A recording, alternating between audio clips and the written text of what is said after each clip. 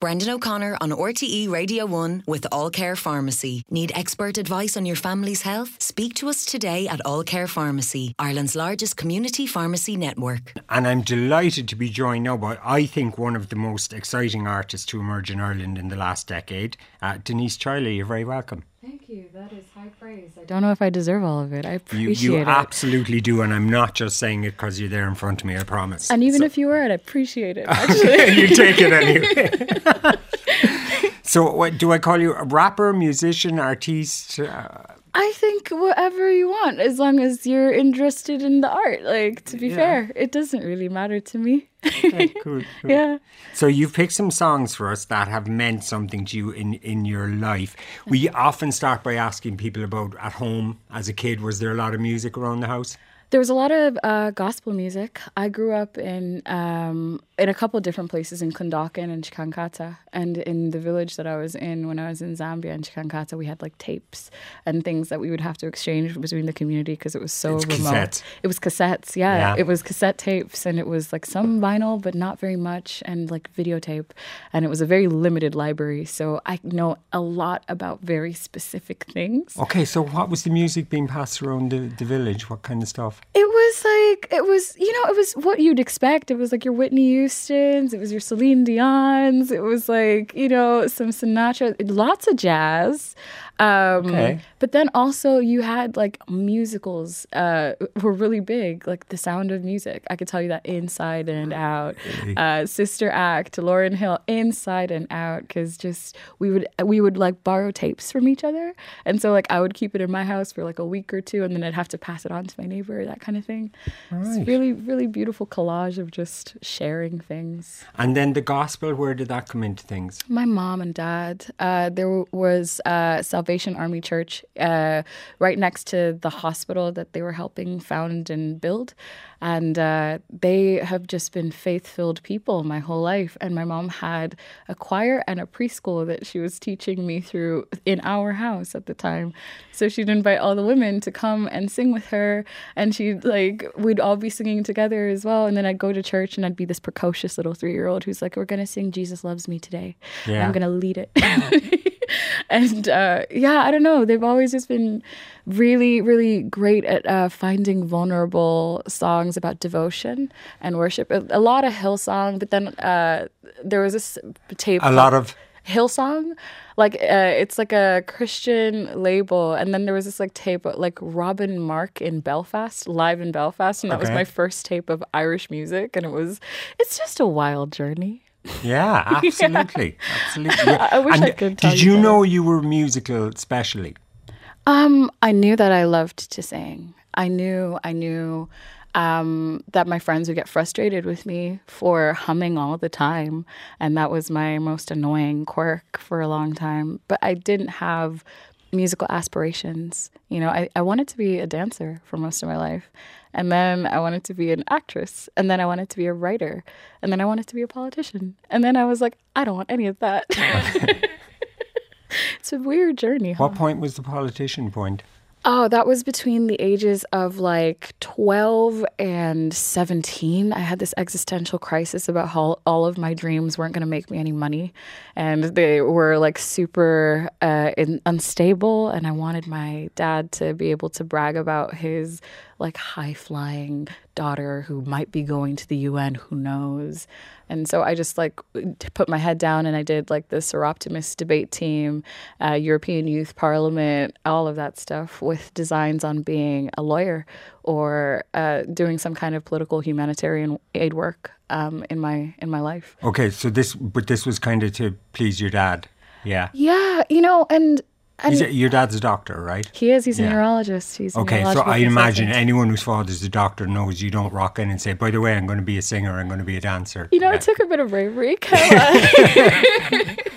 I really wanted him to, and he's actually my biggest supporter. He and Mom are actually so amazing at believing in me when I don't even believe in the music. But I know that they have higher standards for me than I think I have for myself sometimes. Really? Yeah, and one of those standards is stability. They really powerfully believe that I deserve stability, and they are willing to advise me in any way that like seems like they're able to set me up for that. So I know that there's a part of their hearts that's like, go back and do your master's, girl. Please. Just, yeah. They're like, you've got all these ideas about classical mythology and about like politics and about how that works in your art and in the world. You should just write that down, because sometimes a piece of paper is the key that you need to open the door. And here I am being a rebel, like, no, I'll get there with vibes alone.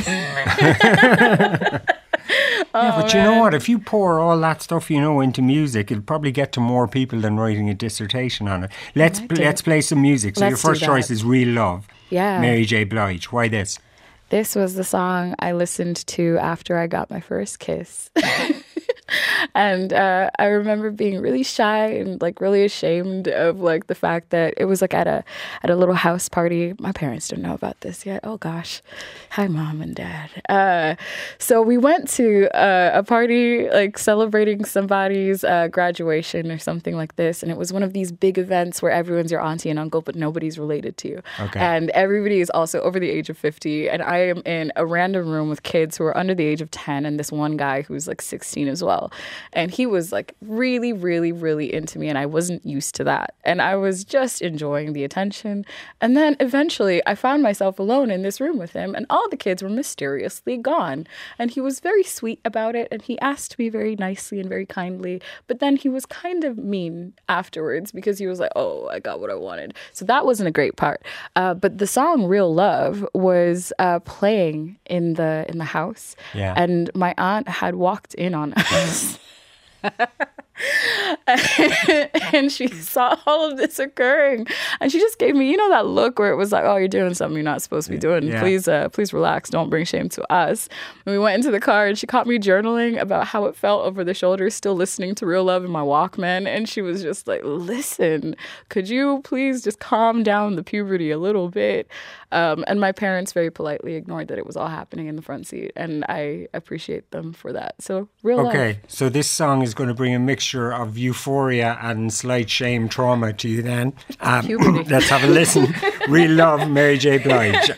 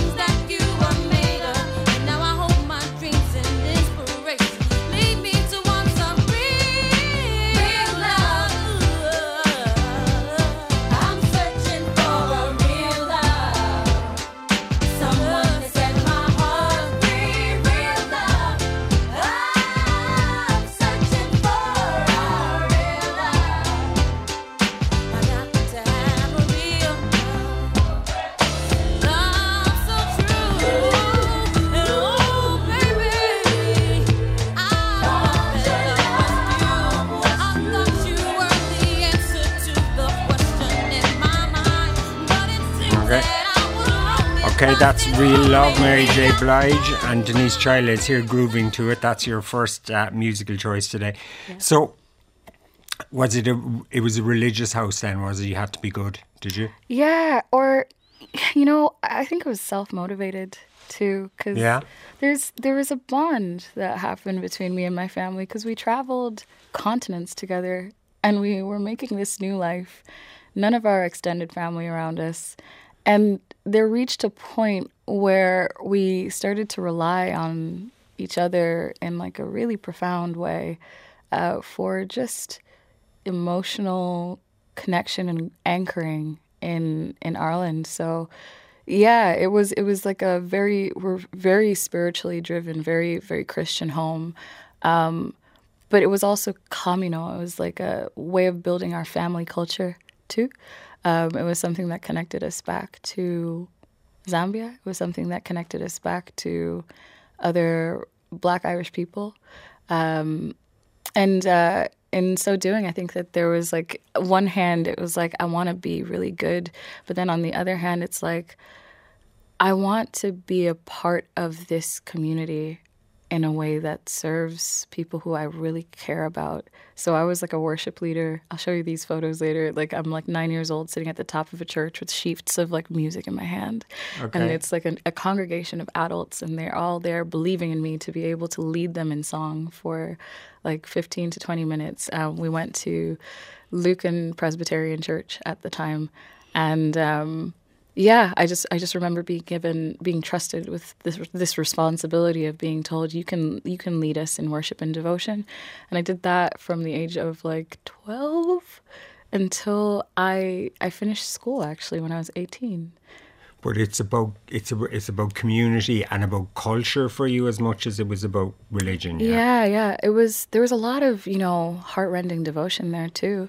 I think that in 2024, my relationship with faith is painfully complicated, actually. And it's hard to admit that because I've never been one to be super open about what I feel in that regard. But I find that I miss having a home where I can go to meet people and sing and throw my head back and fellowship and gather and feel assurance and protection, because there's a lot of encouragement that exists within these spaces too.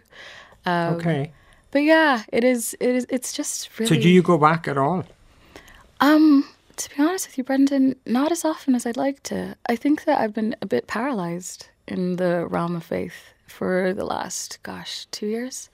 And I don't know exactly what I'm looking for. I think I'll know when I find it.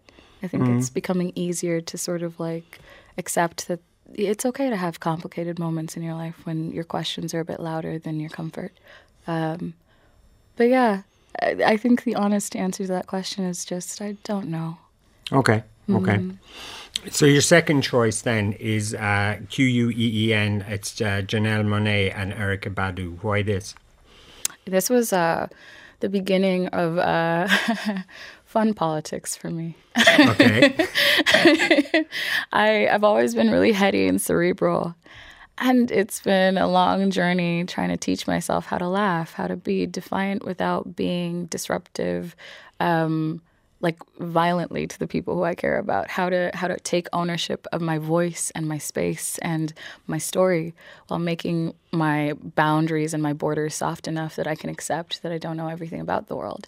And Janelle Monáe singing this with Erykah Badu was one of the best ways that I could have like flipped my sociology politics degree into like, this is all Judith Butler, it's Frantz Fanon. It's again the art of questioning and finding amusement in the questioning and finding yourself dancing along to all of that. Like I feel like the revolution has to feel soft and vulnerable and funny and radically emboldening, So were you quite intense and didactic and kind of, I won't say angry, but you were intense about your politics? Not really, but I was raised by, two doctors. And that means that, like, when it comes down to what you believe, you have to have an answer for that, whether that's doctrinally speaking or whether that just means you read so that you can back up and make a case for what it is you believe. So if someone makes a better case, you know when to stand down and say either I need to do more reading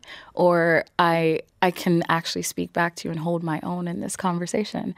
So we were really intellectual, as you can hear, a family of like analyses as a love language. And I was trying to teach myself, I think, just how to have fun with it too. Okay, so this got you out of your head and dancing around the kitchen with my little brother. Yeah. Okay. Here's Janelle Monáe and Erykah Badu. This is Queen. This is Denise Chaila's second choice.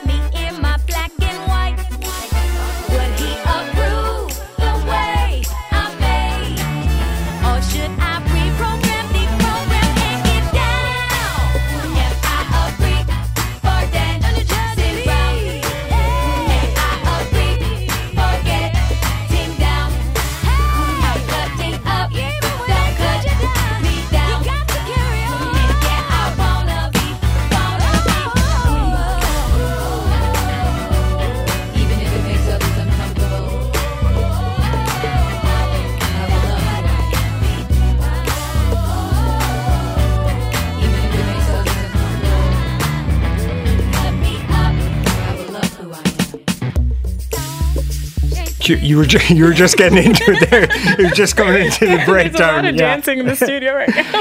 QUEEN, Janelle Monáe and Erykah Badu. And what's the politics in that for you? That even if it makes others uncomfortable, I will love who I am.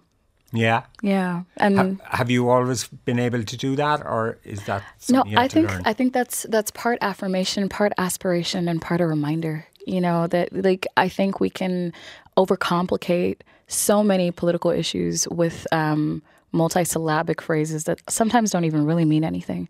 But when you get down to the heart of what it is you believe, I found that what I believe is that there is space for everybody to thrive, not just to survive. I believe that everybody has the right to dignity. I believe that everybody has the right to joy and pleasure. And I believe that sometimes we fear each other's differences to such an extent that we can't find it within ourselves to see the beauty in the change as opposed to the threat in the difference, you know?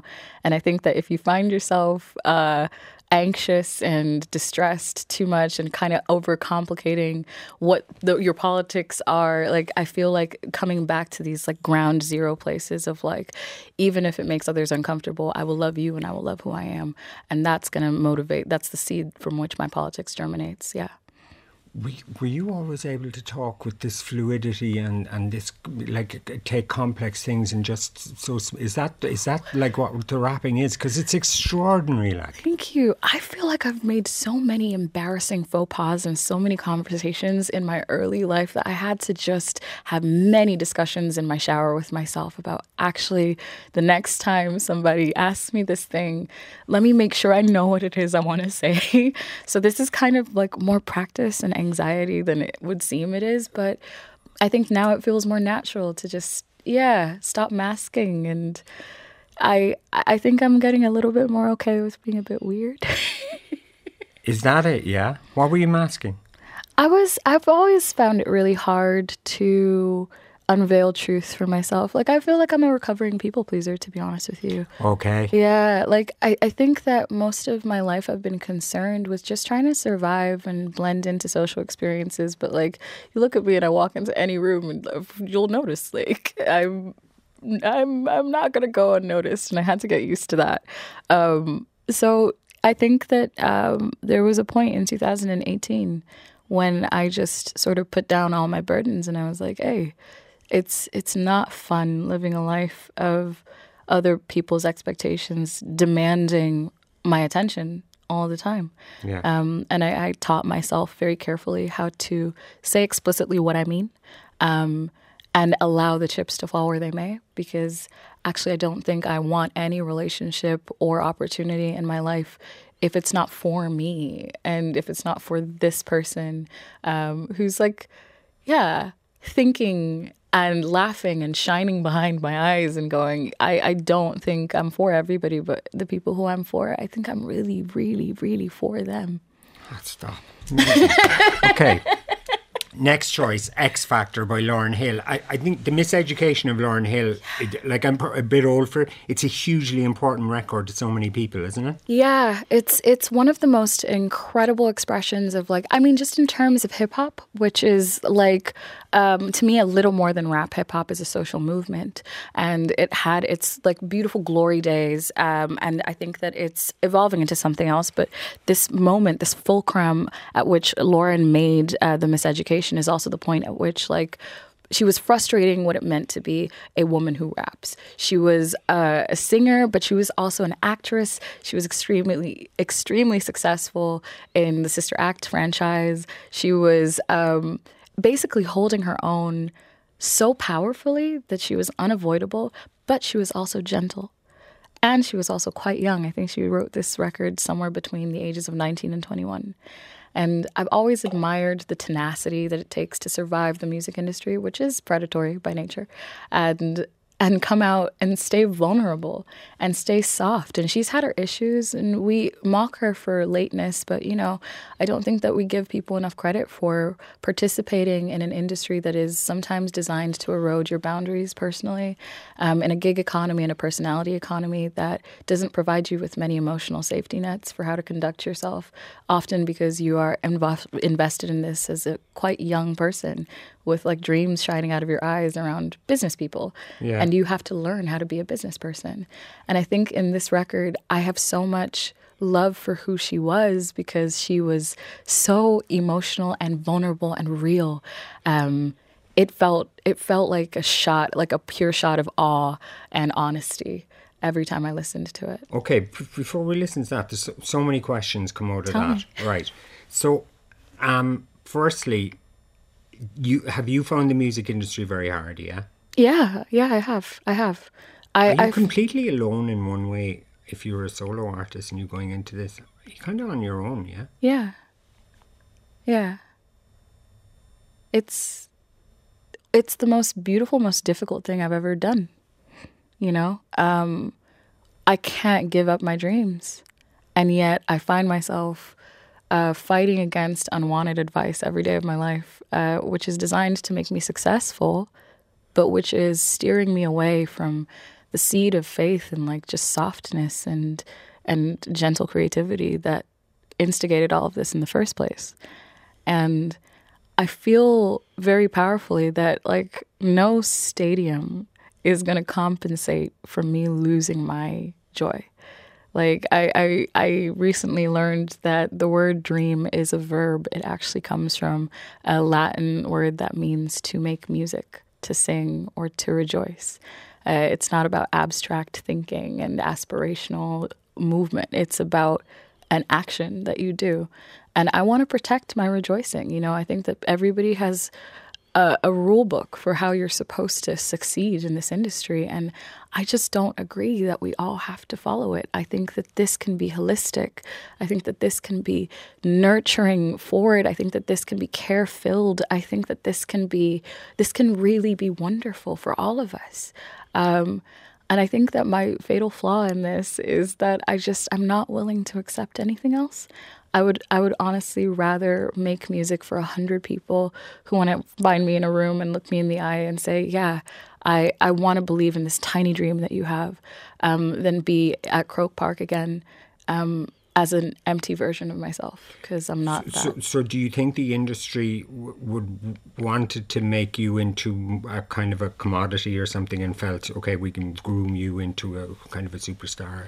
Yeah, and you know what? I think that it's about process, not product to me.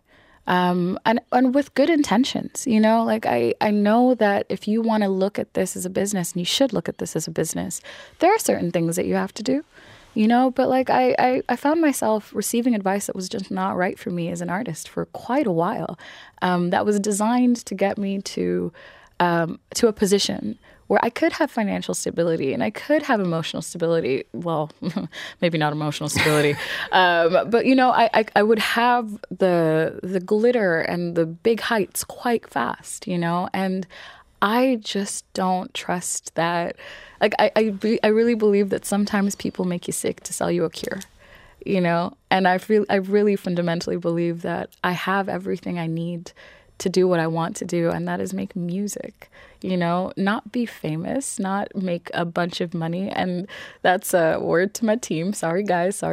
But like, and not toughen up either. You know, there's a toughen up and deal with it. If you toughen up, you've ruined it. Exactly. Okay. Yeah. All right, let's have a listen to Lauryn Hill, X Factor.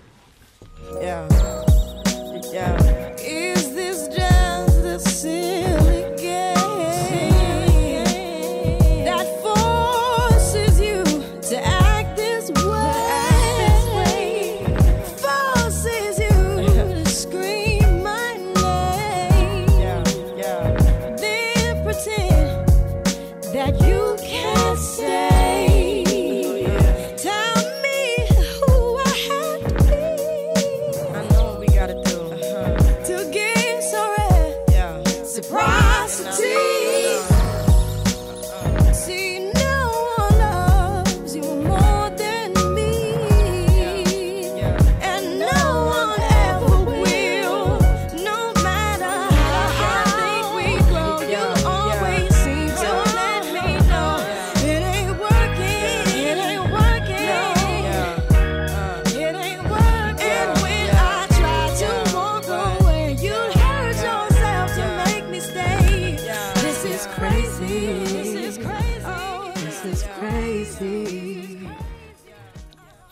That was Denise Chaila's third choice, X Factor by Lauryn Hill. So you're relating to that in a completely different way, which is you went into yourself and kind of more soulful and everything. Yeah.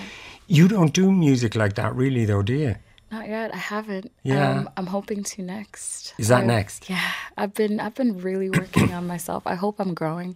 I hope I'm allowing this thing to mature in a way that feels organic and healthy. But I've always related to that line, you know, that she sings, you know, tell me who I have to be to gain some reciprocity.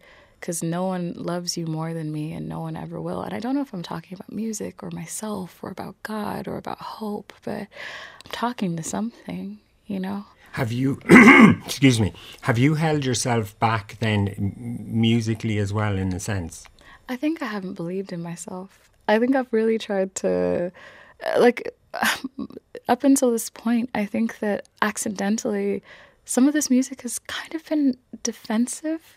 And I didn't realize that it was. I've been writing about what I think, not about what I really feel, you know? And when I realized that, I was like, yo, I have the capacity to be so much more than I'm allowing myself to be.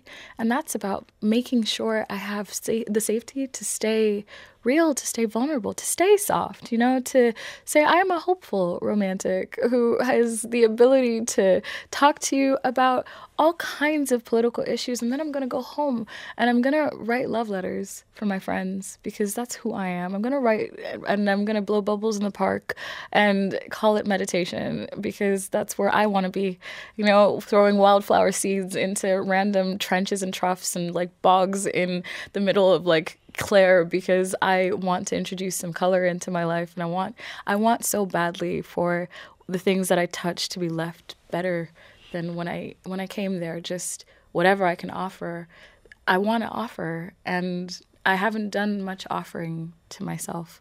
So I'm really trying hard to do that now. So you've changed a lot since people might have, like, it's a couple of years since you put out your own music. Yeah. You've been in some kind of process in the last year. Are you still changing a lot? Yeah, I think that's an eternal project for sure. But it feels like it's happening quite intensely for you at the moment, is it? Yeah, I mean, the loneliness of having my music finally succeed in some meaningful way during COVID can't be understated. Really? Yeah. I went from rooms of like 100 people to suddenly I'm on a stage in Kilmainham and we're doing the like We're Back to the World gig and it's thousands of people. And I was so keenly aware of how I'd been doing these empty room gigs and I'd been doing things that were like remote and cyber. And I was the person who lived in people's phones. And there was an expectation now, you know, can she do this in real life? Can she hold her own? And I felt that. And by the grace of God, I was able to hold my own. And I was able to do it a couple times in a couple of different situations. But I don't think I ever quite recovered from the rapid, frenetic growth that occurred in my career. I think that I'm the kind of person who needs a bit of time to process. I do believe that sometimes people can manipulate you by rushing. And I sat down with my parents and I was just like, no, I don't want any urgency in my art. I want this to come from a place of peace. So let's take our time. Okay. Yeah. Yeah. So are you okay? Are you burnt out? Yeah. I'm both okay and burnt out at the same time, to be honest. Hopefully that's the answer that is the most honest and truthful. Yeah. But like, you know, it's actually quite nice to stop being anxious about coming on. Like, I've been freaking out about coming on your show because for a day or two, I was like, what version of myself should I be? And then I had a chat with my sister and she was just like, if you can't look people in the eyes and just be yourself, then what are you doing this for? Like, and I was like, yeah, cool. So I think I have to say thank you. This is a really beautiful conversation, and I appreciate your grace. Listen, it's all you. It's all you. Okay, so what we're going to do is we're only going to do one more track, I think, because I think it was better to let you talk than waste time with music in one way, even though music was the spur for this amazing conversation. So Burna Boy or Maverick City Music as your last choice, do you think? Maverick City Music. Yeah, okay. Tell me about this. Okay, welcome to my little worship leader heart that I left behind a couple years ago. On and On is part of like this gospel thread within me because, like, you know what, I feel like R&B, soul, neo soul, hip hop, gospel, they all come from the same root of like liberation theory. You know, like you're singing to get free. Okay. You're singing to move something inside of your spirit. You're singing for encouragement. You're singing for strength. You're singing for somebody else. You're singing because you refuse to stay locked in a particular space, right? And that is, to me, the power of like understanding that you can be a political being and you can be a personal being and you can be a powerfully emotional being at the same time, as long as you're holding space for your integrity, which is just the integration of all of your thoughts and feelings, like given dignity to breathe. And On, to me, is a song that I listen to when I just need to smile. I need a little bit of encouragement. I need to move. And Maverick City are beautiful because they're not, like, to me, overtly staying in gospel spaces. One of their mission statements is that, like, if it is good, if this is encouraging, if this is real, it works. It works in an ecumenical way. It works for everybody. You know what? There's a load of people listening now who are thinking, well, she's talking about the Holy Spirit. Yeah. You know, like there's a load of Irish Catholics thinking, yeah, the Holy Spirit. Like, yeah. No. Okay. Yeah. But, you know, it's completely ecumenical. So, look, ecumenical. We'll finish up with it in a second. Just before you go, you're playing at St. Patrick's Festival. The gig is called The Sheila Na Gig. That's on Sunday, March 17th. Yeah. Yes. What is it? It is me sitting down in all of my Afro beats and all of these like liberation dream theories and trying to marry them with trad and what I love about Ireland. And I'm bringing everybody who I can possibly think of. I've been inviting strangers on trains to this gig because I believe something really beautiful is going to happen that night. They have me in Collins Barracks, and the anthropology part of my brain is like, okay, I get to be a Black woman singing my heart out in Collins Barracks on St. Patrick's Day, telling you that I am here and I'm Irish and I'm not going anywhere. And I cannot explain the kind of amused, mischievous gratitude that I have about what's about to go down there. So you should come.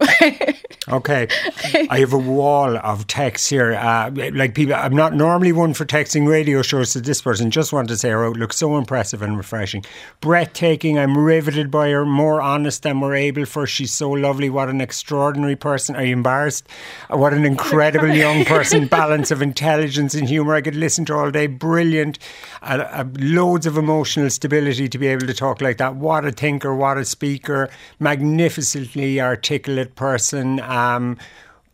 Go girl, well done for your clear openness and speaking. That's from Claire. Hugely uplifting. Great to hear her today. What a lovely, honest person.